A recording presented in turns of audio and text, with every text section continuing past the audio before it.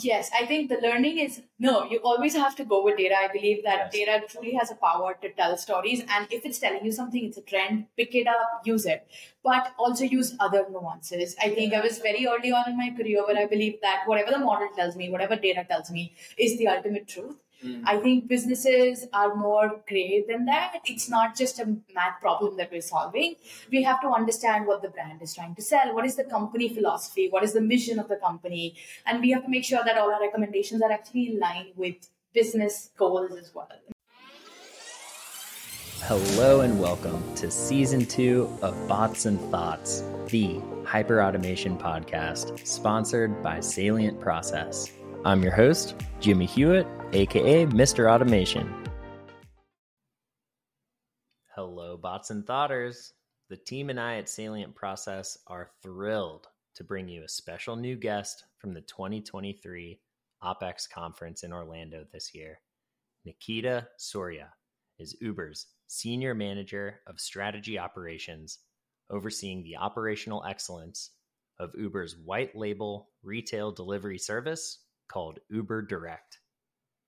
From using data to inform process performance and presenting improvements and optimizations in the context of company cultures and values, to what skills, certifications, and mindsets that she recommends are must acquires for 2024.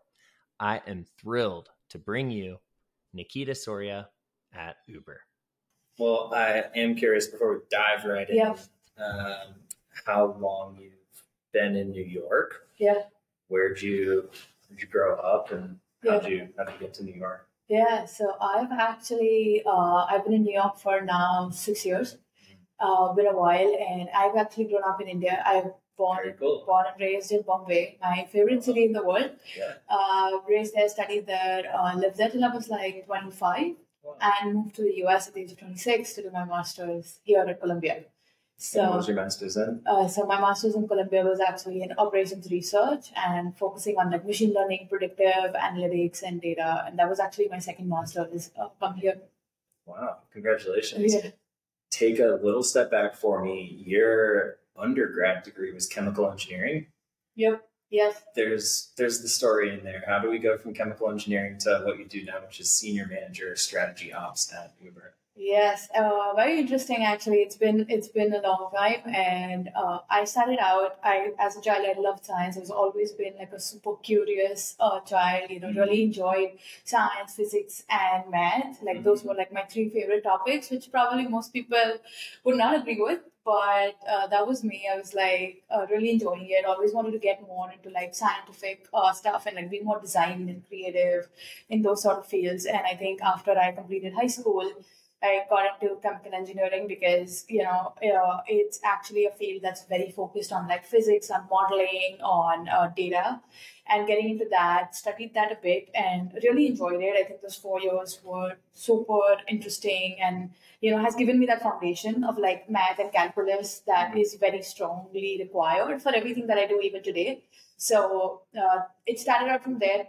I went ahead after doing my engineering. I also did a master's in finance because I realized that just knowing the technical skill set will not really help me in the business world. Like I want to be able to talk numbers and understand how like business works too. So got into that. Spent some time with consulting. So worked with Ernst & Young for like 3 years or so. Worked in financial and actually worked on operational risk. So that's where my journey with like operational excellence kind of started. Spent some time. Yeah, like assessing financial risks from like the operational perspective. So worked with a few like private equity banks, some of the bigger banks in India. And then as I went through that, I realized I love consulting, like great exposure, but at the same time, I wanted to get more deeper. And like, I think my engineering roots were like, I need to be more data focused. And that was like, I need to be like in the data and in the weeds. And that's where, I was like, okay, I need to get a little deeper. And, the opportunity I got, like, the opportunity to come to Columbia and study, like, at one of the most prestigious schools and one of the most prestigious programs, which was like demand and supply analytics, predictive modeling. So, so I was like, okay, let's merge this. And whether it seems like actually my chemical engineering foundation played such a strong role for me getting into like Columbia and like getting into the master's degree, because it was all based of like the math and the foundation that I had and understanding data, but then knowing how to build the story around it. How do you optimize that data? How do you actually like design things with it? So that's how, Columbia happened. From there, so now I have this data degree and I have some financial exposure as well. And that I started out my first job with a sports company I love, that was Adidas. Yep. So got into the data science, like as things always happen when you study machine learning and predictive modeling, data science was like the it's still the hot word. I think 5 years ago it was even like so I started out as a data scientist in Adidas, worked on all things supply chain, optimization of models. So again, worked on like network planning. So if you're in New York and you're ordering a shoe for yourself, how do we fulfill that? Not from the West Coast, but from a store in New York, like a flagship store, which could have it. So how do you make sure that you get it like super quickly? So optimizing that entire network route was like stuff that I worked on. So building models that could help like bring efficiencies to the process and start removing like you're optimizing for cost, for time, all of those things. So spent some time doing that in Adidas, and then moved to Estee Lauder, which actually got me back to New York. So Adidas was actually in Portland on the West Coast. So spent some time there, and then moved back to New York. Realized New York is my second love after Bombay, and came to Estee Lauder, which was again in the space of, so that role was strategic finance, so more into like business transformation and more focused on process excellence. So less supply chain, but it was supply chain finance. Okay. So it looked at like entire value chain. So looked from like R&D to manufacturing to then making sure distribution. So how do you optimize for like projects around the entire scope? So like from a transformation lens, look at like how do we optimize? There's a lot of redundancies across these processes, and Estee Lauder companies, 31 companies rolled into one. So at a global level, there are 31 brands. How do you make sure there's synergy across like manufacturing, across value, across distribution? How do you make sure that they're not cannibalizing into each other? So those kind of like flagship projects are what I worked on from a financial perspective and supply chain. So super interesting stuff. Okay. I think a lot of work with like, doing like multiple projects. It was like they're in-house consultants. So working on Mac for like a few months, and then Joe Malone for a few months, and Tom Ford for a few months. So like a lot of interesting learnings across the board. Definitely. And like a lot of work in like transformation space and strategy space. And then from there, the opportunity for Uber finally came along, which is like where I'm currently working. So I've been 2 years at Uber. Which was, when I interviewed for Uber, it was like, this is a startup within a established space. So the role I am in Uber is actually, it's a white label service and it's last mile delivery. So it's a completely new line of business within Uber. So, it's like you have to set it up. So basically from retail to grocery, when you go to an Apple website or you go to a grocery website and you order groceries, it's actually delivered through Uber. And you as a customer probably know, probably don't know it. I have no idea. Yeah, and end-to-end it gets serviced through the same Uber platform. So it's a completely new business. Does it plug in with like a Grubhub or? No, so it's a competitor. Oh, okay. So no, Grubhub's a competitor. I'll not easily. You order on Uber Eats? No, you order on an apple.com. And you say you want an iPhone in 2 hours, and you select the 2-hour delivery option, and that comes through Uber. Okay. Or you go to Sephora and you're like, I need this lipstick by tonight because I'm going for a Taylor Swift concert and I need this. Yeah, that's and it comes to you through Uber. That's great. So this is a completely new business, and I think it was just an opportunity to like be in a disruptive space and do something completely new and use all this, have like a data background to be able to use data in like a way to actually build an entire business. So it's been 2 years, but not a single day has been boring until now. Yeah. Well, thank you for sharing that. Yeah. You have a really unique and super logical. You probably didn't plan it out to be that way, but the steps really complement each other. Yeah. Chemical engineering gave you the data, the analysis, the maths behind what then turned into supply chain optimization, solving complex logistical problems. At several retailers, the financial side of it makes sense with the numbers, and if your strength in numbers, and all of that kind of coming together into the transportation company that we all know as Uber. Yeah.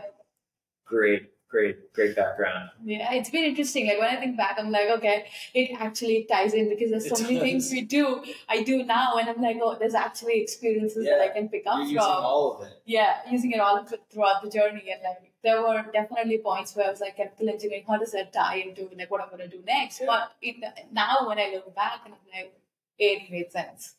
So I'm curious, what does your day-to-day, week-to-week, month-to-month, year-to-year look like as senior manager, strategy ops at this startup within Uber? Yeah. Curious what your team looks like. Are they all similar to you and your background and skill set, or is it more diverse? What about the teams you indirectly work with?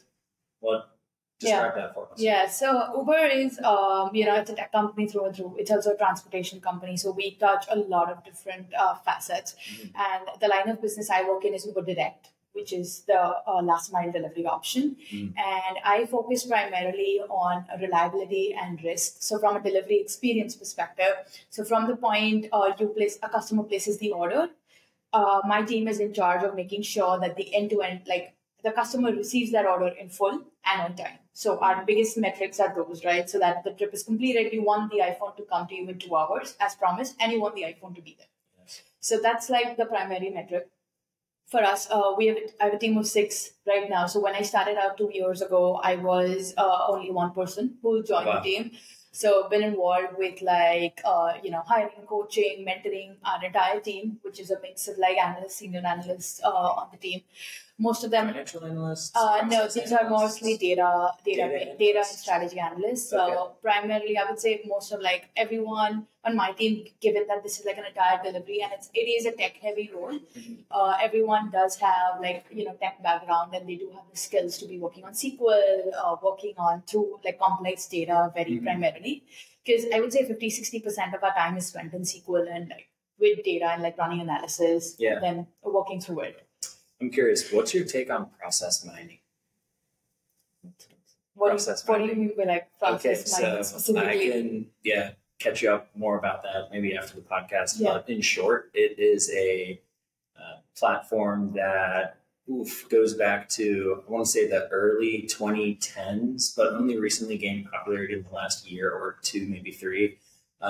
It's coming out of its kind of early adopter phase into widespread use to help folks in continuous improvement, operational excellence, even line of business leaders responsible for, understanding and solving process related problems.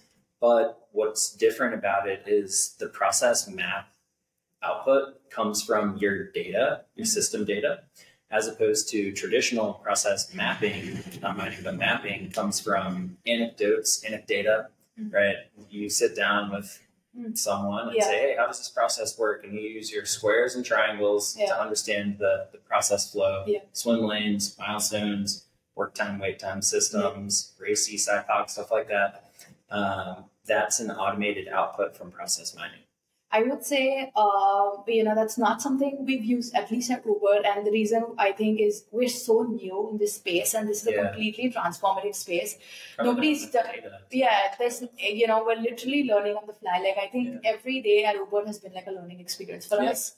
So we're like learning. And, so there's really no history to like build processes off of. We're literally... You need a big amount of data. Yeah, like I think we're at that point now where we started documentation process mapping now for our processes because we're like, okay, we've been doing this for like 6 months. Let's say now we know how to do this. But I do think that a lot of Uber and the way we work at Uber is like innovative. It's like, let's do new things. Let's not stick to a standard process or something that somebody's told us can work. Yeah. I think that's one of the fundamentals for us. It's like, let's build something new if you have an idea. And I think the good thing is like, even for us day to day, anybody in the teams can actually be like, no, I don't think this is how we should do it. And, that decision, whether it's like, it doesn't matter what your level is, what your designation is. If like the analyst on our team says, we don't think the data is worth it, let's not do this, we will explore a different option. We do a lot of A/B testing, a lot of like experimentation. So we're more of that mode where we're like constantly testing and trying rather than like actually relying on like a set process right now. You're in the lab. We're literally in the lab. Like that's scientist. This is literally like our day to day is like, you know, so our team focuses on like reliability and making sure we work with partners. So work very closely with account managers. You know, we're like the face of Uber tech to the merchants. So if you're working with an Apple, like I work on these partnerships like daily, like from an Albertsons perspective, Sephora, like, you know, we're working with them, trying to understand how their tech systems work. So how, you know, because I think what some companies don't realize is there is also some tech lift that is needed from their perspective. Like, you know, we just can't have a new, like a small grocery be like, oh, we want to give them that functionality that today we want to turn on Uber as a delivery service. And just be like, okay, you're taken care of and you're delivered. But there is obviously some tech work that is needed on their end to be able to like integrate with our API and things like that. So how do we work with them? How do we make sure they have the right resources? So that we work with the engineering team to enable that for our partners. And then on the other side, we also work very closely with our product team, who's the internal product team, who is working on all product. And we're like, oh, hey, we need to prioritize a certain feature for RX deliveries. And the product, you know, so there's this constant game of prioritization where like what's really important, what moves the needle, what is the company's directive towards, like what is our growth focus towards, and then we work with the product team to make sure those kind of features can be actually built out and rolled out. A little bit of a left-hand turn here, but how does the cost work? Is it free to the consumer? Does Apple pick up the bill? Is it a shared cost across parties? Are surge prices involved? Does it fluctuate? I'm curious, how does the... so I can give you some more context on that. So I think my team... I would pay extra to have a MacBook in an hour. In 2 hours, right. So I think my team also handles it. We own the cost per trip and there's, you know, like we own a portion of the P&L which is related to cost. But I think we have contractual pricing with our merchants because we are like a last mile delivery. You know, it's not happening through Uber Eats. So it's a very different pricing algorithm. I think we have contractual pricing. Is it still your just everyday Uber drivers that would take us to dinner? It is the same. The same drivers. The they same get a ride request from the Apple Store to your home. So it's the same drivers who do delivery, who do Uber Eats, who do Uber rides. So it's the same thing. Cool. If they've, it would be the rides if they've like actually signed in to like, if they've opted in to do Eats deliveries. But yes, similar people. Yeah, who wouldn't? Like it's additional income. Right. It's additional income throughout the days. So it's so the pricing, there is no surge right now through direct because this is like contractual. So we charge the merchants a specific contractual fee for like the delivery and the return service. So if there's like a return associated with the product, like if you're not at home for an iPhone to take the delivery, we would have to return it back to the store. So there is like a return component of it as well. However, we don't influence what the merchant would then charge on their website to the customers. So they have a rate that they pay you. But what they charge me could be different. Up to them. It's up to them. It's up to their algorithm. If they charge, do they want to offer it free? Like we know, could be a promotion. So that is completely up to the merchant's discretion in this case. It seems like a premium feature for the, how do we say, consumers are very, what's the word? Demanding. I think the needs are changing now, right? Like you know, like grocery, you want it in 30 minutes now. Like I think, what if we come to? Like there is just like grocery for us has been like convenience is growing. Like 7-Eleven. 7-Eleven. So 7-Eleven has like we deliver it in 30 minutes on average. So that's just the convenience of it, and you could choose to get it in 4 days through like the other modes of delivery out there. But this is an add-on delivery feature. Very cool. And we're seeing this grow very quickly, like over the last few years. I have a feeling that your team is going to crush it. We hope so. I'm curious. You probably have several projects going on at any point in time. Right. How many ongoing projects are in your portfolio?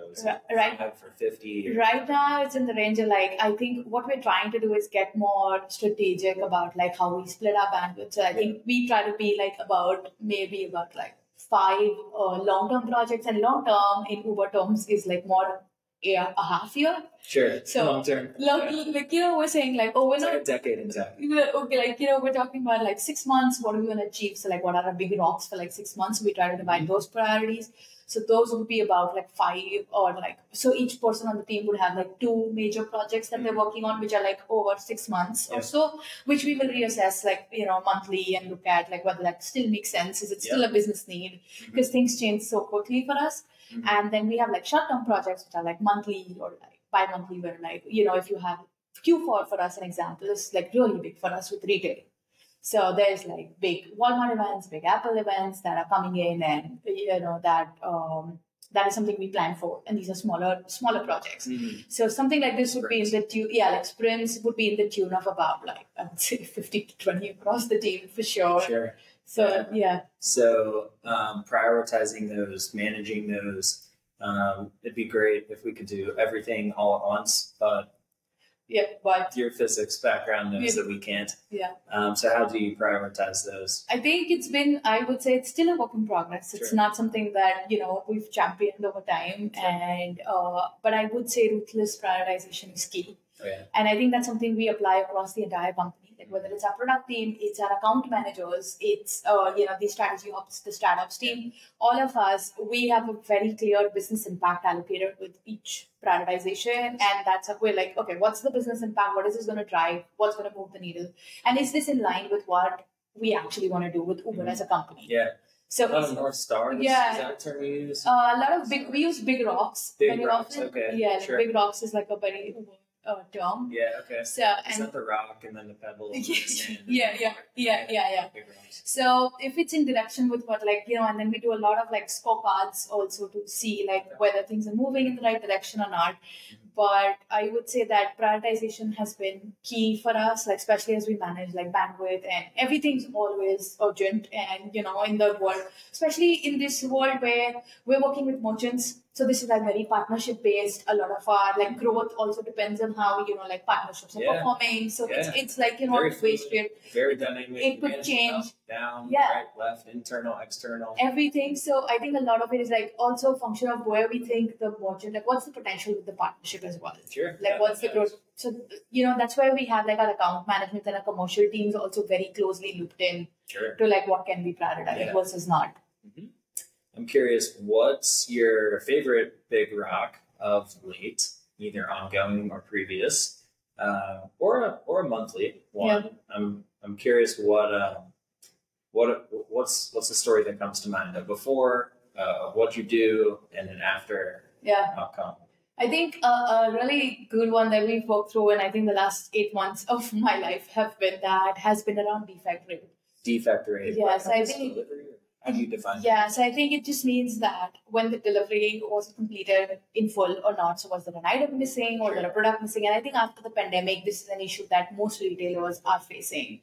Like, I think that's an issue, especially in terms of like fraudulent deliveries, fraudulent trips, so that's been an issue.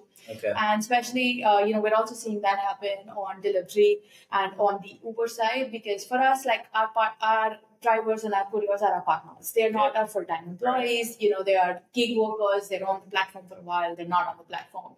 They could be on and off. But one of the issues that, and then we're delivering really high-value products such as Apple or MacBooks or like even high luxury items through the platform. So we want to make sure that item is actually not stolen on the way, or there's no like component of fraud associated with it, or like so that's something that's been was top of mind for us for a long time. So before we get into kind of anything else, the analysis and the resolution, let's spend another beat on defining the problem. You mentioned completeness and there. And I'm sorry, I took a note here. And on time. Completeness and on time.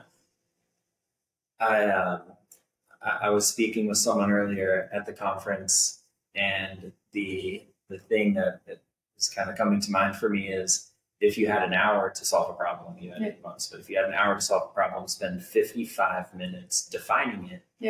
And then 5 solving it. So help us spend not 55 minutes, but help us define this problem. A little more. Okay, so sounds good. So I think just when we talk about completion, right? So that means if you order 2 iPhones, 1 MacBook, you need to receive 2 iPhones, 1 MacBook. Simple example. right? And what we started noticing sometime last year is, we started seeing some theft happen across the platform. Where it's like if a customer ordered for 2 iPhones, didn't receive both of them or received like one of them. Apple gave it, but they didn't get it. So for us, the problem statement was, there is this, and Uber is liable to pay the entire amount, like refund back to Apple. That's a tough one. So it's a big impact, right? And the average basket value for Apple is very close to $1,000, like somewhere in that ballpark, right? So it's a big hit on the P&L as well. So the problem statement was literally like, okay, we are seeing the actual impact to our P&L go up. We are seeing refunds go up. There is a problem. Something needs to happen. It was a trend. Okay. We're seeing that go up. We're turning in the wrong direction. And that's where, my team and I and my manager were pulled in that, hey, this is a problem. Please fix it. Okay. So we were given this one-line statement. And that's from where we started. So we started... Sounds like we're more focused on completeness, not necessarily on time. No, for this, because cheaper problem. No, I think yes, there is on time is a bigger problem. I would say more for food, because you want to make sure that food is for perishables. But for retail, completeness, and also because completeness and theft is something you want to solve on the platform. On time is something that can be fixed. Like, it's not a loophole in the system. It could be a function of supply. It could be a function of the courier not being around you, like the driver just taking time. Yeah, less responsibility for Uber. On time. On the P&L side. Also. For sure. Yeah, so more on the completeness. So this was like one of the bigger issues that actually came up last year. And we started investigating into it. It was... so that's when we started defining it, like, is it actually a completeness problem or like start? So before solving it, I think understanding the problem, I would definitely say we need to spend like out of 1 hour, spend 30 minutes on trying to understand what exactly is going on. And understanding helps you further define. Yeah. You can go back and forth time and time again between defining and understanding. Okay, we didn't know that. We can define it even further and understand more and so forth. So I think understanding that is very critical, especially in a new business and in a place where, you don't have established protocols. Yeah, right? It almost feels like a waterfall or a linear approach, thinking that it's not a back and forth between defining and understanding. There's like a constant loop. It's a loop. And I think as you get like more stakeholders involved, you're going to learn more. And it's going to be like a can of worms that you open out. Great. So I think that's something that we spend like a good amount of time on, but also, and in Uber world, this entire thing had to be solved in like yesterday. So I always say to Uber, we have to solve all problems yesterday. So we looked through it. So I think having a very systematic approach to where the issues were happening, was there like, what was the gap that was happening? And, there's also at the end of the day, like very honestly, theft is a he said, she said scenario, right? Like, I don't have like CCTV footage. I'm not on the ground. I don't know. A lot of Ubers do. Ubers have cameras. Yeah, but like not just safety. Yeah, but not in the store or like the person, like points of connection. Yeah, the points of handshake, like when I'm handing it over to you. There's no live feed. I don't know at the end of the day. You don't. So we try to identify what were like the biggest issues. Mm-hmm. So we, usually in like delivery, we think about it in different legs. Like there's a pickup leg, then there is once you've completed pickup, once the driver swipes complete pickup, then there's when he's on the route to drop off, and then once he's actually in the geofence and he's in the drop off vicinity, then he has to meet the customer. He or she has to meet the customer in complete drop off. Yes. So we define like these three stages. 3 milestones. And we try to look at process emerging. Yeah. So that's what the process actually starts building out. Right? Yeah. Okay. Do we have swim lanes? Merchant, driver, customer. Then we start getting like stakeholders. Like, okay, at pickup, what's the product team doing? What can the account managers confirm with the partners? Like, what have we been doing? Any swim lanes? What is the support agent doing? Like, when the driver's calling the support and saying, I have an issue, what's the support agent doing? And then there is a legal team, which is like 8-10 swim lanes. It was a massive project. It was a huge undertaking. It's not that simple. Never is. It never is. A complicated one, but I think 6 months later, we were able to understand, evaluate. Like, I think in 2 months, we had like few weeks we had a clear understanding of where the gaps were. Yeah. What was an aha moment that comes to mind? So this was a very big aha moment I actually felt was actually when you walk into the Apple store and all of their products are just kept on a table at the end, like near the store, unmanned, and you could just literally pick up a piece of AirPods and walk out. There's no RFID, there's no barcode, nothing beeps. there is nothing. And I kind of uncovered this while like actually going to the store as a customer and like reviewing the way the operations were working. And actually went in, saw this, took a few pictures, took a video, and then actually shared it with like Apple's logistics team. Yeah. And I was like, you guys, like, we can solve for only some part of the problem, but you guys also need to we need to have shared ownership on this. Yeah. And I think that was just like the first point where it was just like, okay. And, I think we didn't even know about this gap that existed before this. But did they? How did they respond? I mean, yeah, they also didn't know much. I think the way we respond, we try to put some more ownership because this is obviously high value items. We also need ownership from the merchants. I think defining shared ownership and making sure there are some things that only the store can enforce, right? We can't be doing those things. So they started doing some of those things. Apple also enabled a jiffy packaging, so a brown bag package. Because if you see how Apple delivers its products, it's literally in a bag. Yeah, just white a bag. Apple. It's just open. Yeah, and it's open to theft. Even we've had so many instances where couriers would actually call us in and be like, I'm on a bike because New York is 70% bikes. Sure. And he's like, I'm on a bike and I have 2 iPhones with me and I'm actually scared for my own safety. Wow. So, because, it's anything's possible. Anything's possible. And so we have these issues too. So it's not always a person's fault. There are multiple things at play here. So working through all of those things, Apple also did a few improvements of their own. They started jiffy packaging where they started doing some brown bag packaging for some of the smaller products like the AirPods and things like that. We made a lot of changes internally to our product flow, to the delivery experience, to the, we worked a lot with our risk team to define courier profiles and understand who are better quality couriers, tenure of couriers, things like that. Mm-hmm. And actually went through and then, worked to solve the problem. A lot of fun experiments. A lot of experiments, a lot of different testings. So these are all really positive experiences. And I want to ask about maybe a bump, a bruise, a speed bump, a lesson learned that we can make a positive because we're continuous improvement people and we like to learn from information. Yep. And I know the audience would really benefit if you could maybe think of a not so happy outcome, maybe a project took longer to deliver, so maybe give your team more time from a forecasting perspective. I don't want to lead the witness, but what's a lesson learned that you've learned a lot from, or your team has learned a lot from, that maybe our audience can too? I think a lot of it is one project that actually comes to mind is a project I did at Estee Lauder. And like I said, we worked with a lot of different companies. Mm-hmm. And, I was working in corporate and driving these transformation projects. Mm-hmm. So for me, every product was just a SKU on an Excel sheet, right? And the benefit it drove was those clear numbers. This is the cost, this is the value that you're driving from it. Does it work? Does it not work? And we were doing this entire analysis for Jo Malone, where it's okay, Jo Malone is a fragrance brand and it's part of the Estee Lauder portfolio.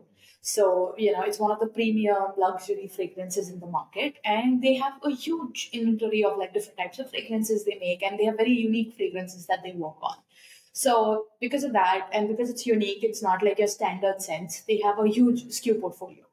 And, we did an entire SKU portfolio analysis for them. And we found out that they had a lot of, the long tail SKUs that were really not performing that well. And we didn't think it made sense for them to continue with this long lineup.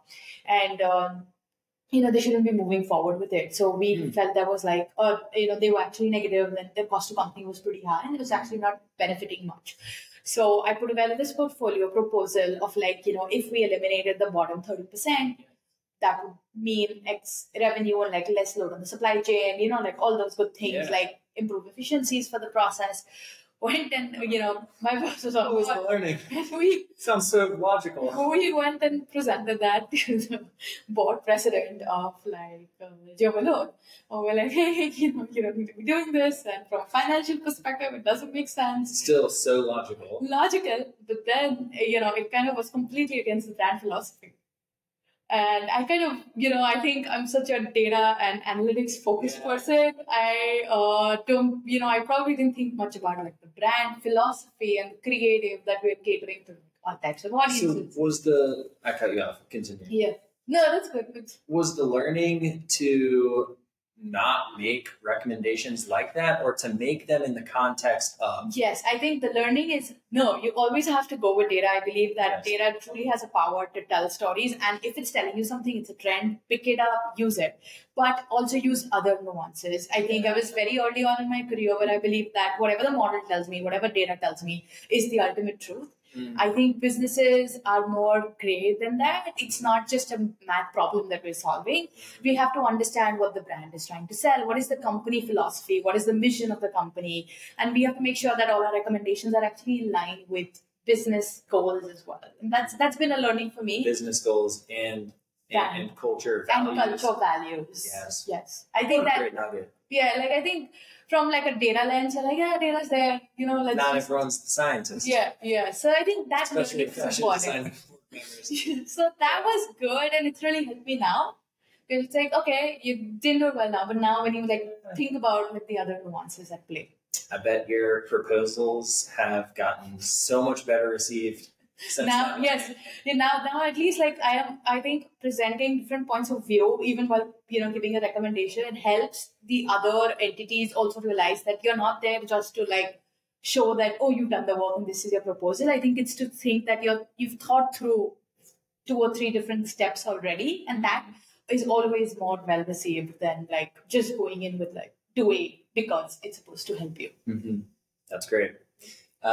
Rapid fire question time. I am curious if there was a certification or a skill set, be it hard or soft, that you would recommend the, say, next generation of continuous improvement professionals to go pick up.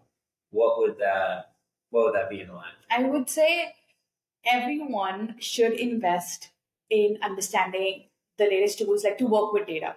I think it's going to be a requirement for everyone, especially in the field of continuous improvement. The word itself means adapting, changing, and moving on to technology.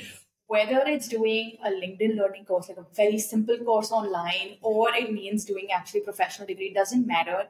But make sure you can, because I think the next generation of work we're already so immersed in data, but it's only going to get more. And, with ChatGPT coming in and all these other ways, if you're able to work with data and able to work through, just the basic analysis, like a 5-step proposal, that'll take you a long way than just being someone who's not working through data. That's great.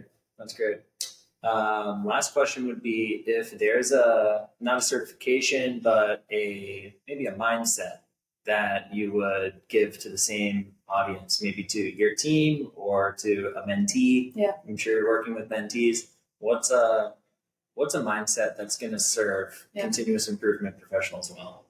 Be very receptive to change. I think being very adaptive is key. Sometimes we have set processes that we've been doing for the last, so many years, but the world is changing so rapidly that the speed of change and the turnover is also changing quickly. Like I said, at Uber, we're working on so many projects at the same time, and things change very quickly. And I'm seeing that that's the direction most companies are going. So we have to be very nimble, very flexible to change. You cannot be set in your processes, and be open to listening to other perspectives. Mm-hmm.